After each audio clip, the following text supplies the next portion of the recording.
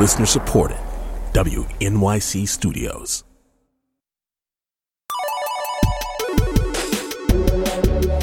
So many white guys. So many. So many white guys. So white. How much whiteness? All over the place. God damn. So many white guys. So many white guys. Welcome to So Many White Guys. I'm your host, Phoebe to the Robinson. I'm happy to be back in your eardrums, you sexy babies. And I mean babies as in BBS, the abbreviation, not like as in babies, like actual babies. Cool. All right, this is episode numero cuatro. Cool Spanish. You know it. ¿Dónde está? And with me, because where would I be without her? The love of my platonic life, Joanna Solotaroff. Soy yo. That means it's me. Okay, here's the tea. Joanna, you texted me last night being like, I'm sick, I can't breathe, I went to the pharmacy. Why are you here today? You're not supposed to be working when you're sick. You know, a producer's gotta produce. Thanks for that rousing speech, Coach Taylor. I'm like Rudy. Like a shark, I can't stop swimming, and like myself, I can't stop having a sinus infection. This is like the third one you've had since I've known you. I know. I'm gonna go to the ENT doctor because I think I might have a deviated septum. That's what Jennifer Aniston had, and then she got her nose fixed. Yeah.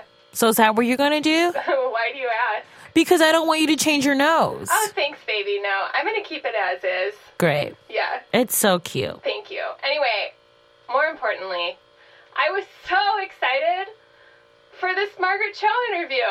I couldn't sleep last night. Wait, Joni, you're already sick and now you're not sleeping? Well, I'm like a hardcore insomniac. Oh. I can't sleep. It's bad. My whole family, we're just like all insomniacs. Wait, even ever since you were a little kid, you couldn't sleep? Yeah. Like Damn. both of my parents were insomniacs, and so there would be times where like all of us would just be awake and hanging out in the middle of the night. At like what? Like 1 in the morning? Like 3 or 4 in the morning.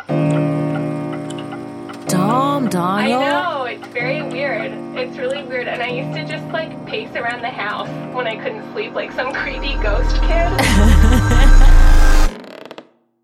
Wait, do you have insomnia at all or like any weird sleep thing? I only had it in December when I was like shooting I Love Dick and traveling and wrapping up book tour stuff. And I just, because I was just bouncing around so much, my body like shut down on me. But that was the first time I ever had insomnia and I haven't had it since. Yeah, so for you it's like a stress thing. Mm-hmm. Dang. Yeah, when I was in my 20s, I went to a sleep clinic.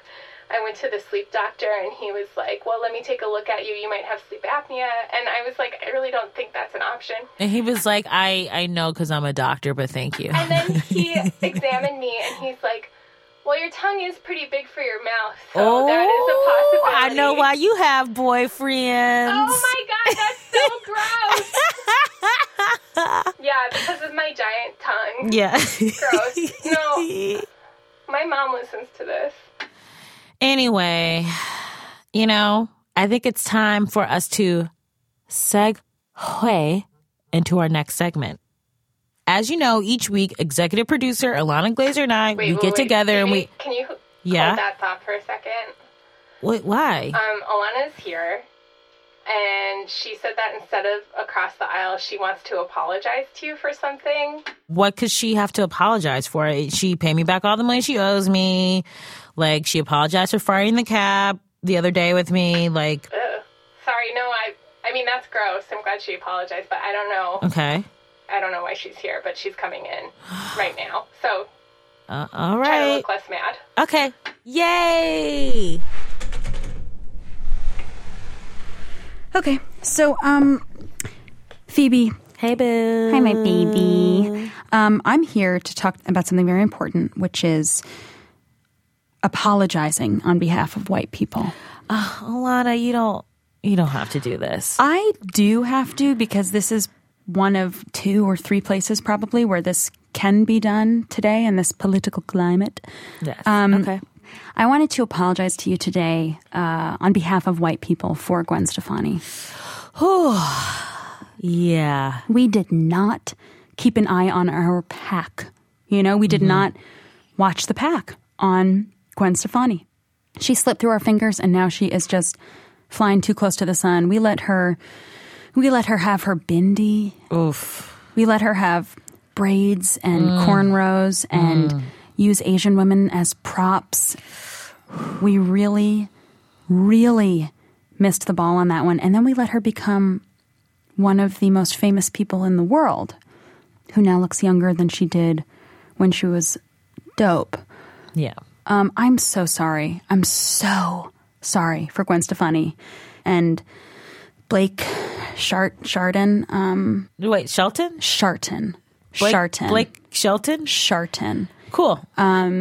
Just so sorry. She's become him, you know, one of them. Yeah. So sorry for that. I'm going to get the message out to white people, going to tweet, going to Insta, going to change.org. And yeah, you'll be seeing a change from white people soon. Well, thank you so much. We got to get back to work, but I appreciate the apology. That was very thoughtful of you. Okay. You're very welcome. And I'm just kind of obsessed. So yeah. I'll be back. I got more to say, and there's a lot to apologize for. So yeah, I'll talk to you soon. Great. Thanks. Have a good rest of your listening experience. Bye, listener.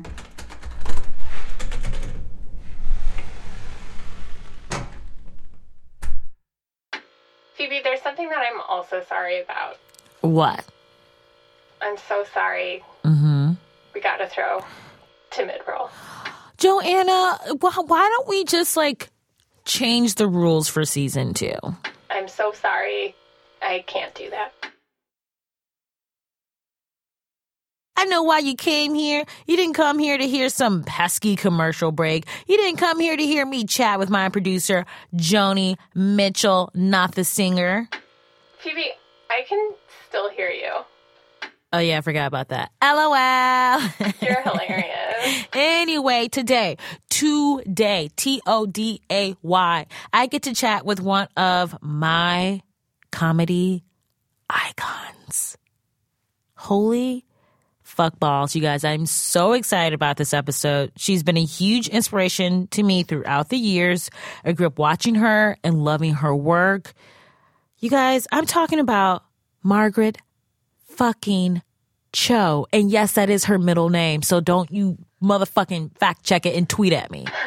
Oh my God, I love her so much. I lived for All American Girl. Yes, that show was hilarious. And it was the first primetime sitcom to feature an Asian American cast.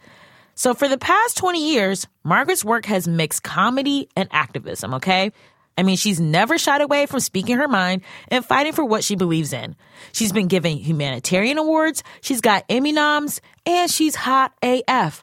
Oh yeah, by the way, her comedy album, American Myth, was just nominated for Best Comedy Album Grammy. This woman does not quit. She's too legit to do that, all right? So I wanted to talk to her about her life and her work in comedy. She's changed the game and is a freaking legend. Please welcome to the stage, Margaret Cho!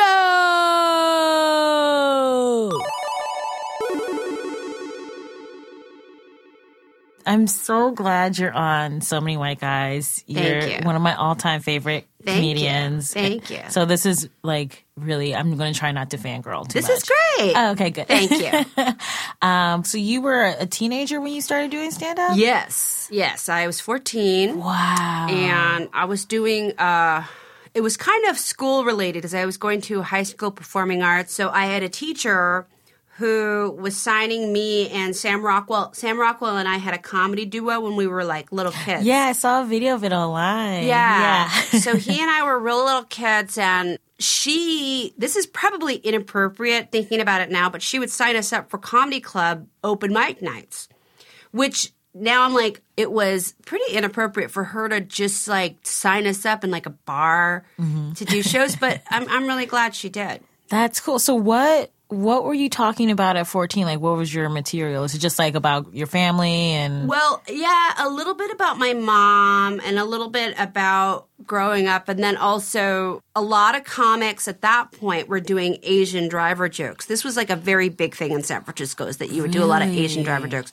So I would come on after them and I would say, my name is Margaret Cho and I drive very well. And it would be like, kill. And then, but so it was also sort of like commenting on the racism that I was seeing around me. So this was like a part of my act that grew over time too. And then I was talking about my upbringing, talking about my family, that, you know, my mom and stuff that like is actually still in my act now to some degree. You know, I figure like with comics, my philosophy is that we only have a few different jokes and then your entire career is telling those jokes in different ways. So mine is basically, I don't belong here. That's my statement as a comedian. I don't belong here. So what all of my jokes are sort of from this outsider perspective. Outsider But you don't looking belong in. where? Like That on I this don't- planet? You know, I don't belong in like a comedy club. All of my jokes are kind of about that experience of being out of place. So I try to riff on that, basically. Yeah. That's cool. Yeah. Okay, so I want to talk to you about one of my favorite specials of yours. I'm the one that I want. Oh, yes. Which Thank is you. so amazing. Thank you. And you open up about sex in that. Mm-hmm. And at one point you ask, am I gay? Did you have sex with a woman? I'm wondering, like, what was it like for you to process your sexuality and figure out, like, what you like and who you are on stage? I think it's weird, like, you know, when you're somebody who doesn't fit in that mold of either being straight or gay, if you're kind of not in the middle necessarily, but, you know, we're very invisible. Like, our sexuality is kind of looked at from both sides as suspect. Like, if you're not gay, then what are you doing in this gay space? Or if you're not straight, what are you doing in the straight space?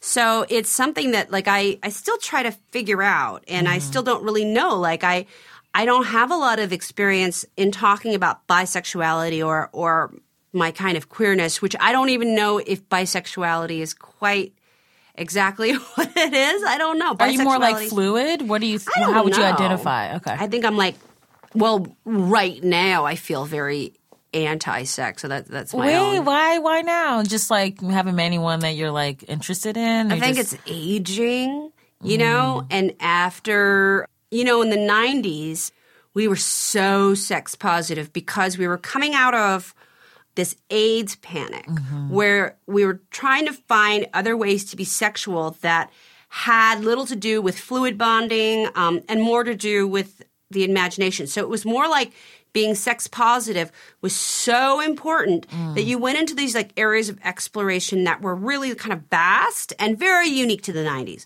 So going through all of that and kind of experiencing all these different things, and now I'm kind of like, well, do I even like this? Like, I don't even know. Like, I'm not even sure how much I like things as opposed to like, what am I fighting against? And all of these like questions, like, you know, my aging too. I'm like, I don't even know how much I even want to engage in sexuality or even think about things in those terms anymore. So I have no idea. It's weird how sexuality changes as you get older and how so much of it has to do with your political stance and how you feel about the status quo. Because I spent a lot of time fighting that and trying to be really sex positive. But now I'm like, am I sex negative? I might be. I don't know.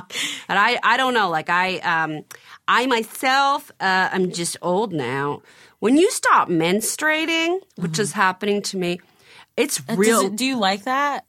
Oh, I love it. Yeah. I love it. But it's also real weird. Yeah. Because, like, a lot of the way that we are driven, I think, as women is hormonally. And that's not in, like, obvious ways, but, like, I'm, like, driven by different kinds of ambitions now. Like, now I just want to sleep more. Yeah. And I don't get crushes on people anymore. That's weird. Oh no. I know. Isn't that sad? That is a little bit. I love having a crush. Yeah, but it's when you don't have it anymore, it really makes your mind very free To like do things. to think, to do things or think about other things. Yeah. And It's a trip, though, because so much of my life had been driven by crushes on men or women or even like neighborhoods or kinds of food or wherever. My entire system is rebooting in ways that I'm unfamiliar with. So the end of menstruation is very strange. Yeah. And do you feel like you're having to kind of like redefine who you are to yourself? Because I think so much of our identities is about like periods and like getting pregnant or not getting pregnant. And like, how do you view yourself as a woman now? I don't know. Things really change. You know, you think, I mean, so much of my ambitions are different because so much of it also was driven by like, I wanted to have a kid. You know, I really want to have a kid. And now I'm like, I don't want to have a kid. Like, I'm like, now that I have no ability to have a kid, I'm like, I don't want one at all. Yeah. You know, and I love kids. Like, so that's very shocking to me to have no desire to have children anymore. That's how I feel right now, too. As a father, like a guy, there's a way to kind of flow in and out. Mm-hmm. And with women, you really, you know, you have to like be there. Yeah. You know, in a way that I think is just really intense and draining. And I don't know. All I know is that all of the women who had kids fell behind in their careers without fail in terms of comedy. Yeah. Like our profession, every single one of us who had children fell far short of their expectations. Yeah. And I don't know. I wasn't willing to do that. Now, all their kids are like 20 something. And they really sacrificed a lot of their potential, I thought.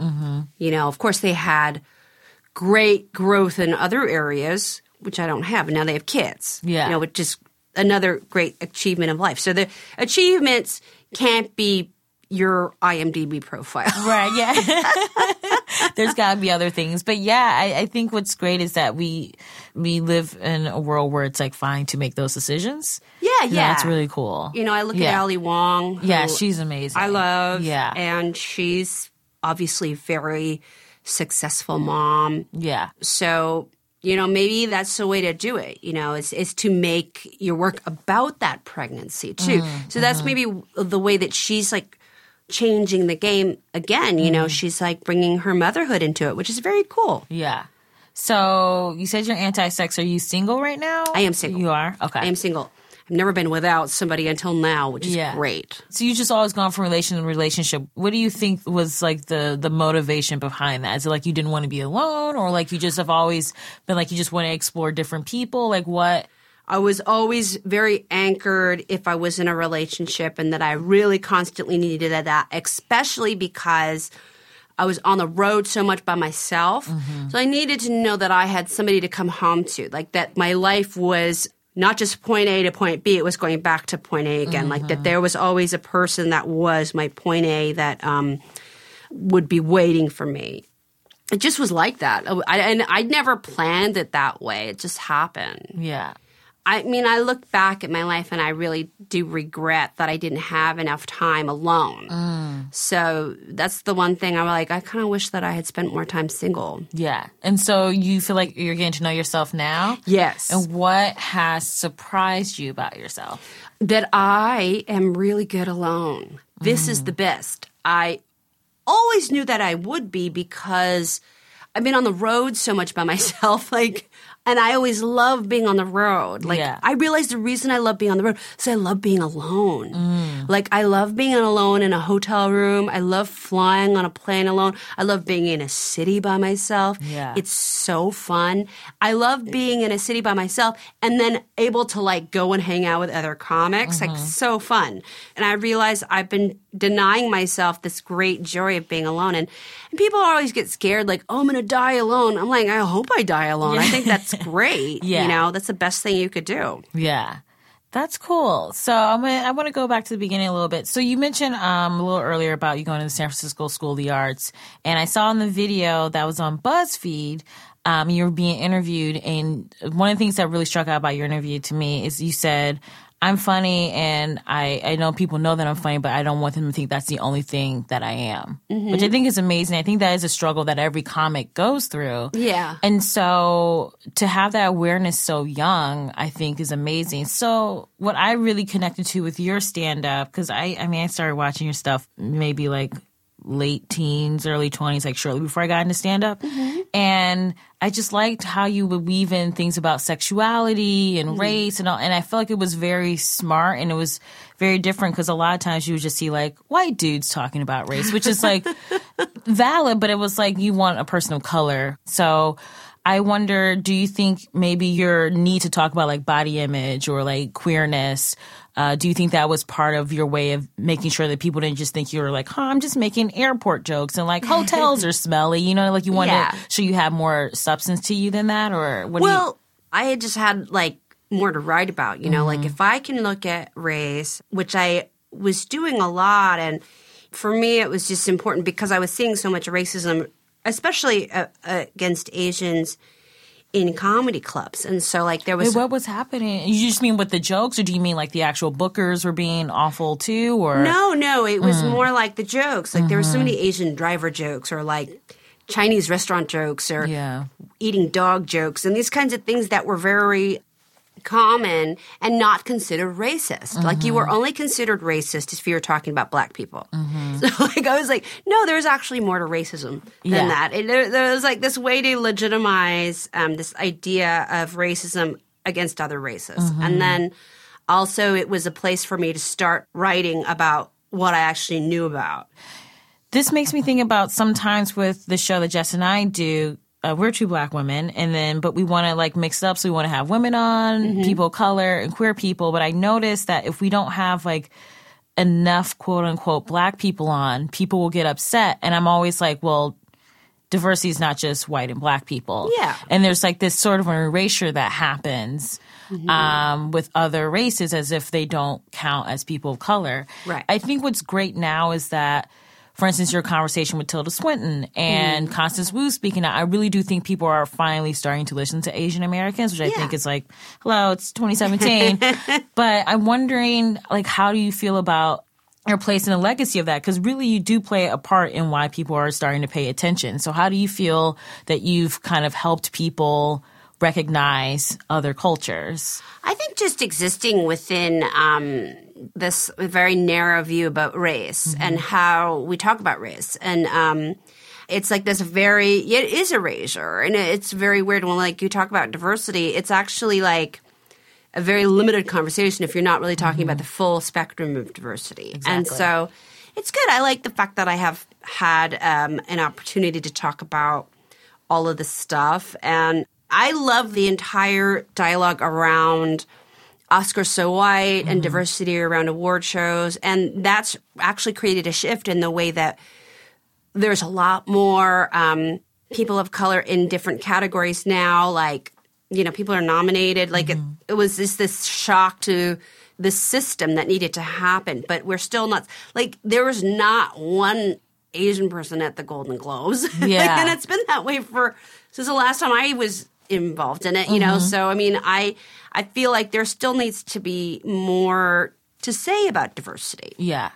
And I think it's great that you're speaking out and other people are. Do you get like any sort of pushback from her? Or people kind of like, yeah, no, Margaret's making valid points. Like, what is it? I guess I'm making valid points. I don't know. You are. I think I'm making valid points. Yeah. I also think like it's really fun to just kind of like talk about race. That whole Tilda Swinton thing was so funny to me because it was like. Do you want to like just give a little background for people just in case they're not up to speed? This was great. Okay. So Tilda Swinton got cast in Doctor Strange and she was playing a role of an Asian man. And so she was receiving a lot of criticism online about it, which is something she really didn't understand or know how to deal with. So she wanted to talk to me about it. So she got my contact info from Mrs. Swan from Mad TV. Oh my god! Because I think that she thought that she was Asian. Anyway, no, it's like all the levels of like irony are so amazing and so hilarious. So anyway, Alex, who is Mrs. Swan, gave her my email and phone number and stuff, and then so Tilda reached out and she was like trying to figure out what to do and asking me to tell her what to do, and it was weird because it was like the subtext of the conversation was really like I felt like I was a house Asian. You know, like I was like in her bedroom, like brushing her hair, like, yes, Missy, yes, madam. And like I just felt so weird about our conversation. And then she also asked me not to tell anybody that we spoke. So it was like this whole thing that made me feel really weird. And so I was talking to Bobby Lee about it on his podcast. And so it all kind of was out in the open, and I didn't think anything about it, but she got mad and she sent all of our correspondence, I guess, to Vanity Fair, which is great. So, and it just the whole thing is that it's just our conversation, which is still very much the same way that I presented it. Yeah. It's always tough because I have, a lot of friends outside my race, and you want to have these conversations where you kind of explain things so they get it, but you also don't want to feel like they're just looking at you, be like, hey, so explain to me about everything. So it's this really tough balance, and I'm always trying to figure out how to navigate that. How do you navigate that? Well, the thing about it is that when white people are asking questions, they're looking for backup. Like all white people do when they're talking about race isn't really to talk about race. They're looking at you to back them up. Yeah. So like, it's okay for me to say this, right? Yeah. So they can tell other white people that they're right. This is the entire function of white people asking people of color questions. I've thought about it now for a long time. Yeah. And your opinion matters very little. It's like they're just looking for a way to justify to their other white friends that what their racist thought is or whatever is okay. Yeah. And so now we have a show like Fresh Off the Boat, which is out, which is only the second, and you're the first, the All-American Girl in 1994, which I can't believe it took that long. I know. And it was kind of like you had kind of some difficulties with the show and with ABC, and maybe they weren't like allowing you to tell the kind of stories that you want to tell. And then you talked about how when Fresh Off the Boat came out, I think it was in your special Psycho. You talked about how Eddie called you to kind of like have you sort of like talk him through the experience. So how did it feel to have like all these many years later to kind of like be this source of inspiration for another show on ABC and have them get it right this time? Oh, it was super cool. You know, I was really excited. And I've been a fan of Eddie Huang for a long time also before that. And of course, with the show, I really was so proud that they finally got to do it. You know, that's really, really great. And my show had a very different tone and feeling, but in a sense, it really hit a lot of the same arenas when we were talking about race and this Asian American family, which is really cool. So now there's Fresh Off the Boat, and then there's Dr. Ken, which is a show that I love that I'm on to, so that's really great. And there's also in Canada, there's a show which I haven't seen yet called Kim's Convenience, which is all about a Korean convenience store, but it's a Korean-Canadian family. It's really powerful to know that you got to create this thing and people really got a lot out of it, so much so that they're recreating it so many years later. Yeah.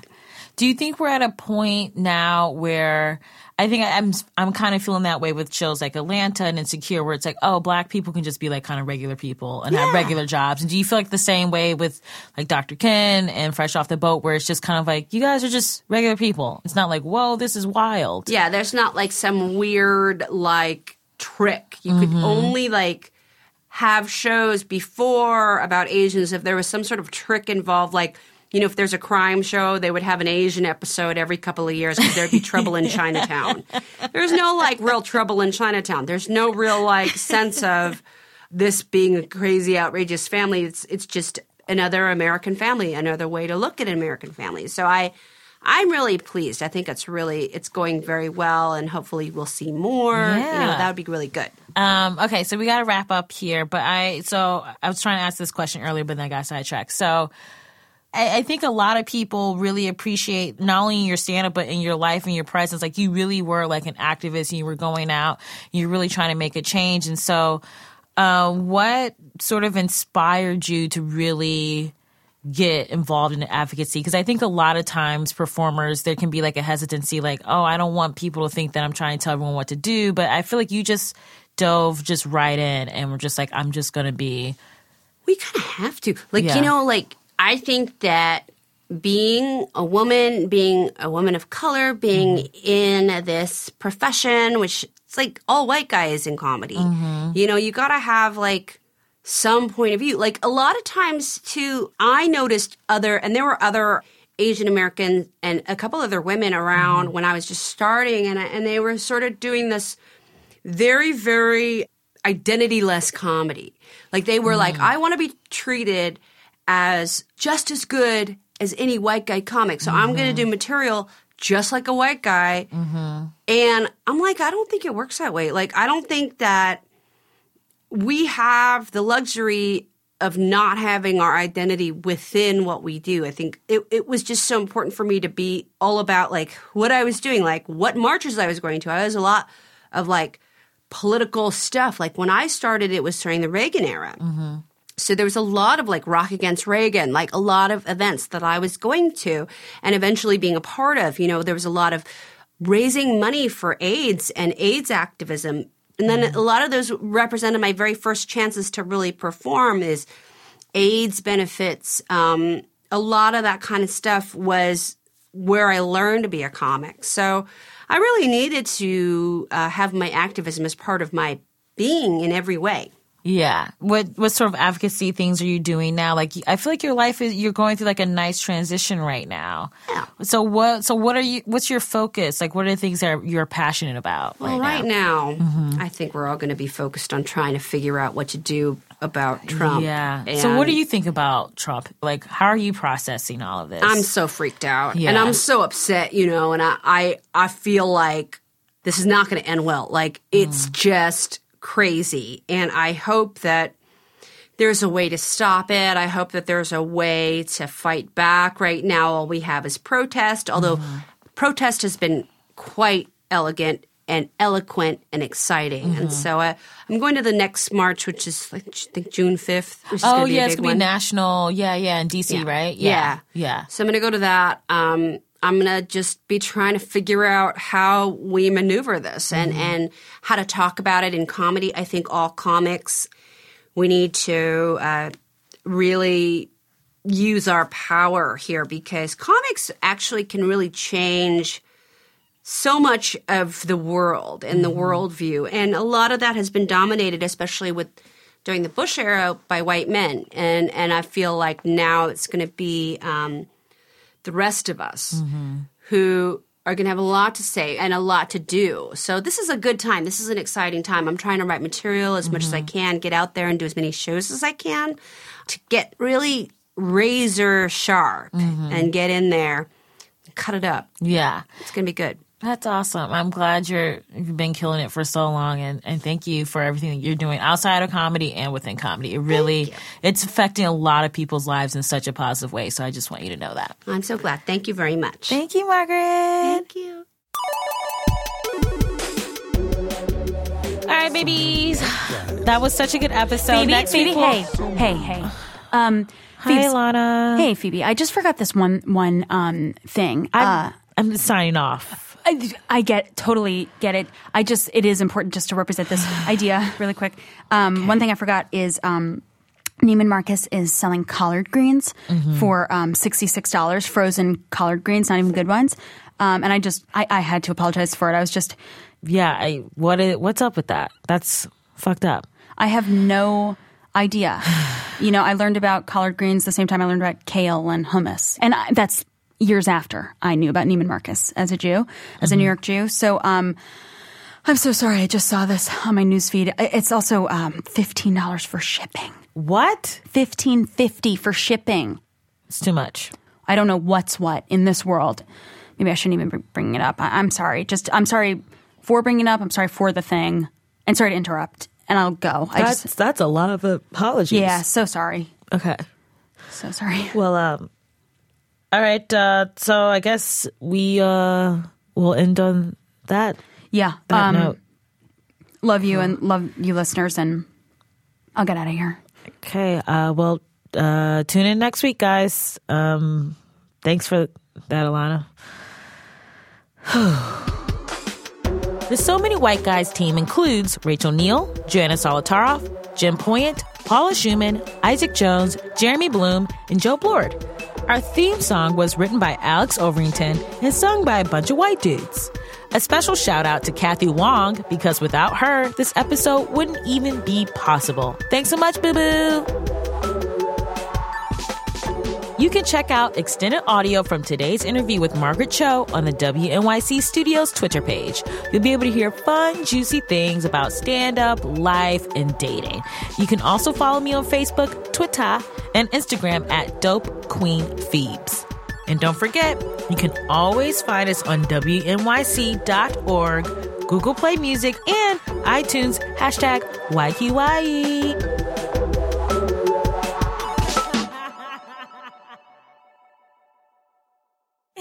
I love talking about poop.